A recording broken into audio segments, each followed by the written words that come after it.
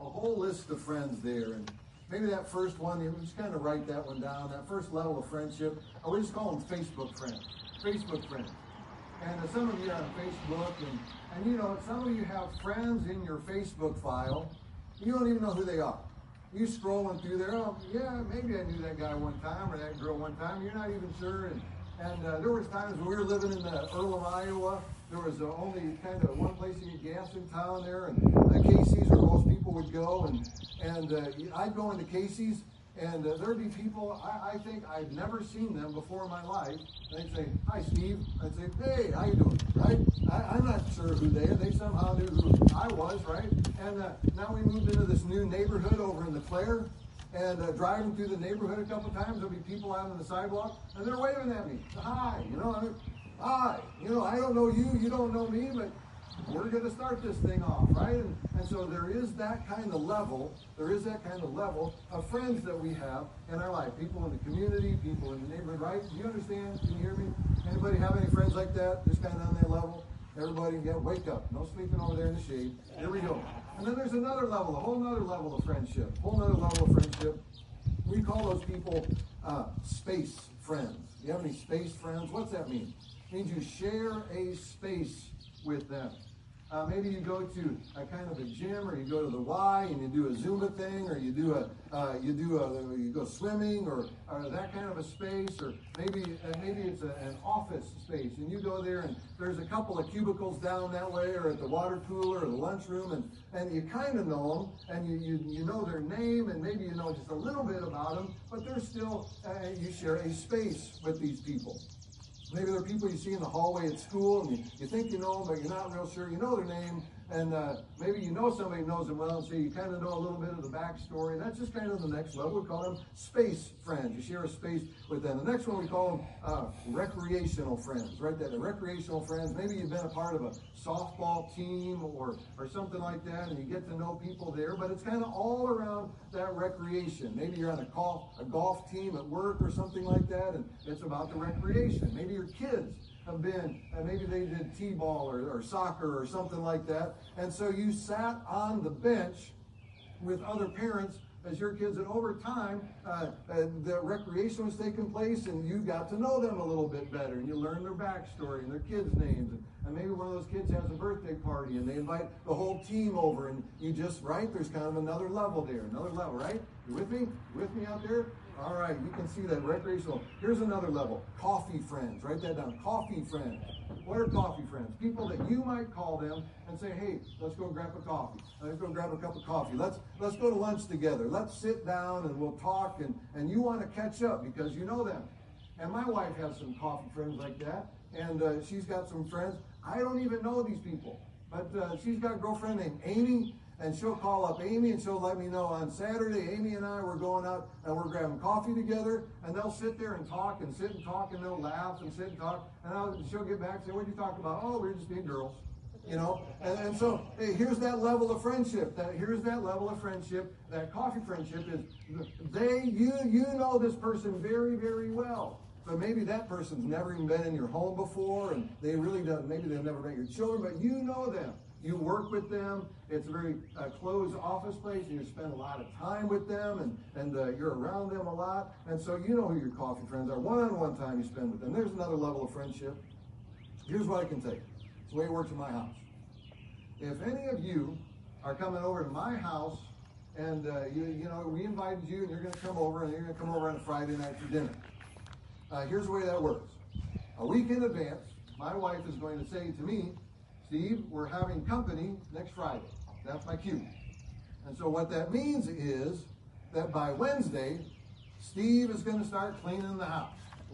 And Steve's going to start vacuuming, because everybody knows the carpet has got to be they got to have those lines in there, right, when you come over, and it's got to be dusted, it's got to be clean. And probably Thursday night, there's a good chance that my wife and I are going to be in our bedroom, and we're going to be looking at the closet, and we're going to be making sure that the closet is even straightened up, because there's a good chance you might take a tour of our house and get a glimpse into our closet, and we want to make sure that you know that we're perfect, right? Because that's the way that all goes down, right? You know, anybody feel my pain?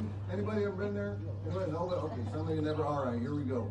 That's the way that works. But here's another level. Here's a whole other level. It's Saturday morning, 8 o'clock in the morning, and the doorbell rings.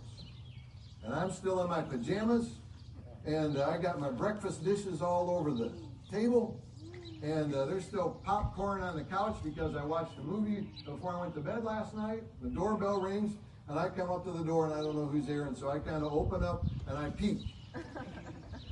I want you to see my pajamas. I peek. And then I just throw that door open, and I say, get in here, and I throw my arms around you, and I say, come on in. You know what those friends are? Write that one down. Those are your dirty house friends.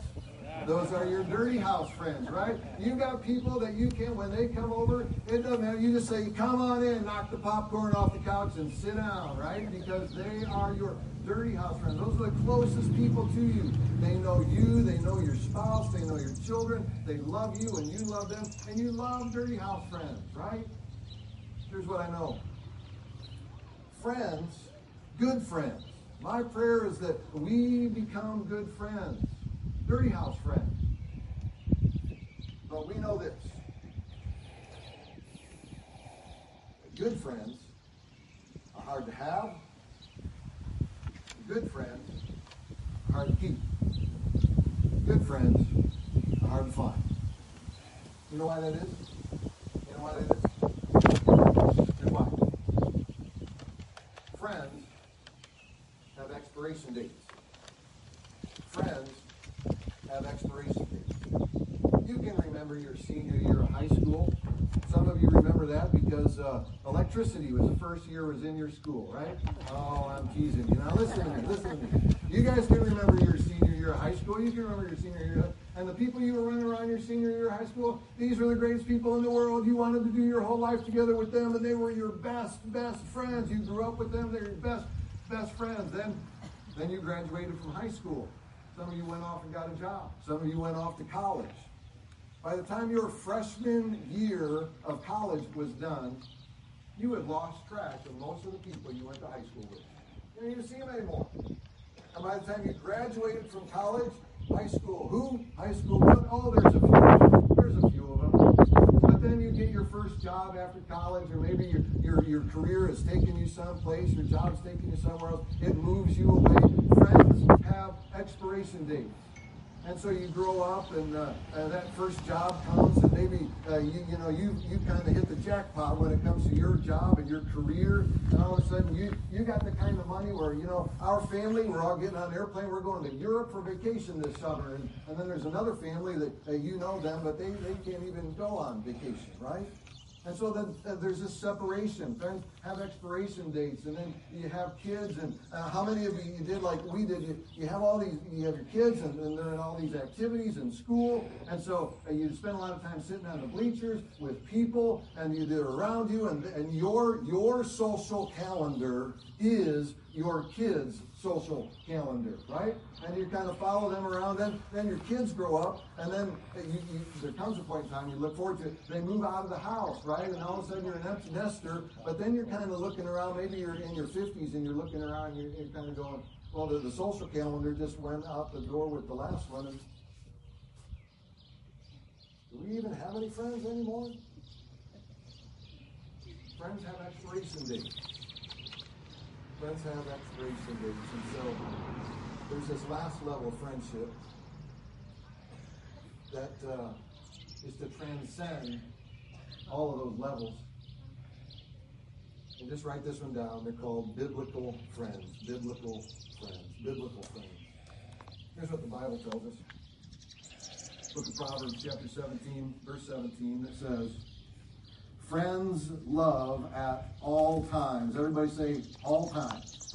All times. Friends love at all times. And a brother is born for a time of adversity. Jesus is the one that said that in this world we will have trouble. Trouble and adversity is a part of this world. It's a part of our life. Adversity is. Adversity comes from a lot of places. Sometimes life is good. Unbeknownst to us, all of a sudden pandemic. And adversity comes. All of a sudden, turn on the news, and we learn there's people protesting, and the protests turn into riots. And all of a sudden, everything is unsettled and confusing, and there's adversity, hardship. And the Bible says it's going to come. All of a sudden, you get the announcement from the doctor. Cancer exists, cancer is real. And it comes. And you get the phone call. And the car crash happened. And adversity is real. And life is real. And it happens. And it comes. And a friend is born for that adversity. For that adversity. You think everything is going well at work? So you find out you got a coworker who doesn't like you and trying to get you fired. Nothing you did. It comes to you. Adversity will come to you. There's another kind of adversity. There's mistakes that we make. There's things that we do. Mom always said don't do that, and we think we're going to try that. We try that, we find out Mama was right. We should have never went down that road. There were some people that we got involved with that wanted us to try some things and do some things, and that ended up just being a lot of hardship for a lot of people. And adversity comes. Adversity comes. Adversity comes. But a biblical friend is there for when you are in a time of adversity. Listen to this. Biblical friends. Do you have them? Are you one? Biblical friends. Do you have them? Are you one? Let's define a biblical friend. Proverbs chapter 20, verse 6 says this: many claim to have unfailing love. Now, many people say, oh yeah, I'll be there for you. Many claim to have unfailing love, but a faithful person who can find? It's hard to find good friends. The Bible calls us to be good friends. Everybody we know is heading into or coming out of some form of adversity, and the Bible says that we are to be there for them. What's that mean? When somebody's going through something that is difficult and hard, we reach out to them, and we call them up, and we say, is there anything I can do for you? How can I come alongside you? Is there anything that you need? Is there anything I can provide? Can I pray for you? How can I pray for you specifically? Can I come and sit with you? Will you tell me what's going on in your world? I'll be quiet. I'll just sit here. You talk. I'll listen. That's what a biblical friend would do. Sit quietly and listen. You would talk about what matters. You would bring up what matters. Here's the question. What really matters? What really matters in this life? A good friend is going to help you focus on what really matters in this life. The best friend is going to ask you, how are you doing in Christ? Let me ask you, do you have people like that in your life that will ask you, how are you doing in Christ? Do you have people around you, or are you that person that will call somebody up and say, how are you doing in Christ? Are you spending any time in your Bible? Are you spending any time in prayer? How can I pray for you? How can I encourage you to be stronger in what really matters in our eternal relationship with Christ? My prayer is that we will become biblical friends. That's who I hope that we get to be. I've been praying that we will be biblical friends. Not just parking lot friends, biblical friends. I want to encourage you to better know Christ. I want you to encourage me to better know Christ. Proverbs chapter 20, verse 7 says, the godly walk with integrity. Blessed are their children who follow them. The godly walk in integrity, and their children are blessed because of that. Now, what parent does not want to leave a very large inheritance for their children? Who doesn't want to bless their children? And the Bible says that we get to. When we teach our children about Jesus Christ and encourage them to be in Christ, we give them an eternal inheritance. And what's richer and more blessed than that? Here's the deal. We get to do that. If we have friends and we tell them about Jesus and we encourage them to be at church, we encourage them to be in their word, we encourage them to spend time in prayer, and you bounce things off of one another and encourage each other to be stronger in Christ, you get to leave a legacy with that person. That's what my buddies did when they came and helped us move. Went away, texted me that night. They wanted me to stay in Christ. And they leave a legacy, even though I am not near them anymore. They have a legacy with me in my heart as they challenge me to be a man of God. Proverbs chapter 12, verse 15 says, "The way of a fool seems right to him at the time, but a wise man listens to good advice." God puts people in your life that will challenge you, and help you, and encourage you. The question is, do we listen to them? Do we pay any attention to them? Think about this just for a moment. Can you bring right to the front of your mind people that have hurt you in your life? People that have just stuck it to you and they hurt you. Right to the front of your mind? What about people that have been an absolute blessing to you? They have been a blessing to you. Can you bring those people right to the front of your mind? Here's the question. Which one do you want to be? Which one do you want to be? Because the Bible calls us to be biblical friends that can be a blessing to others and leave a legacy.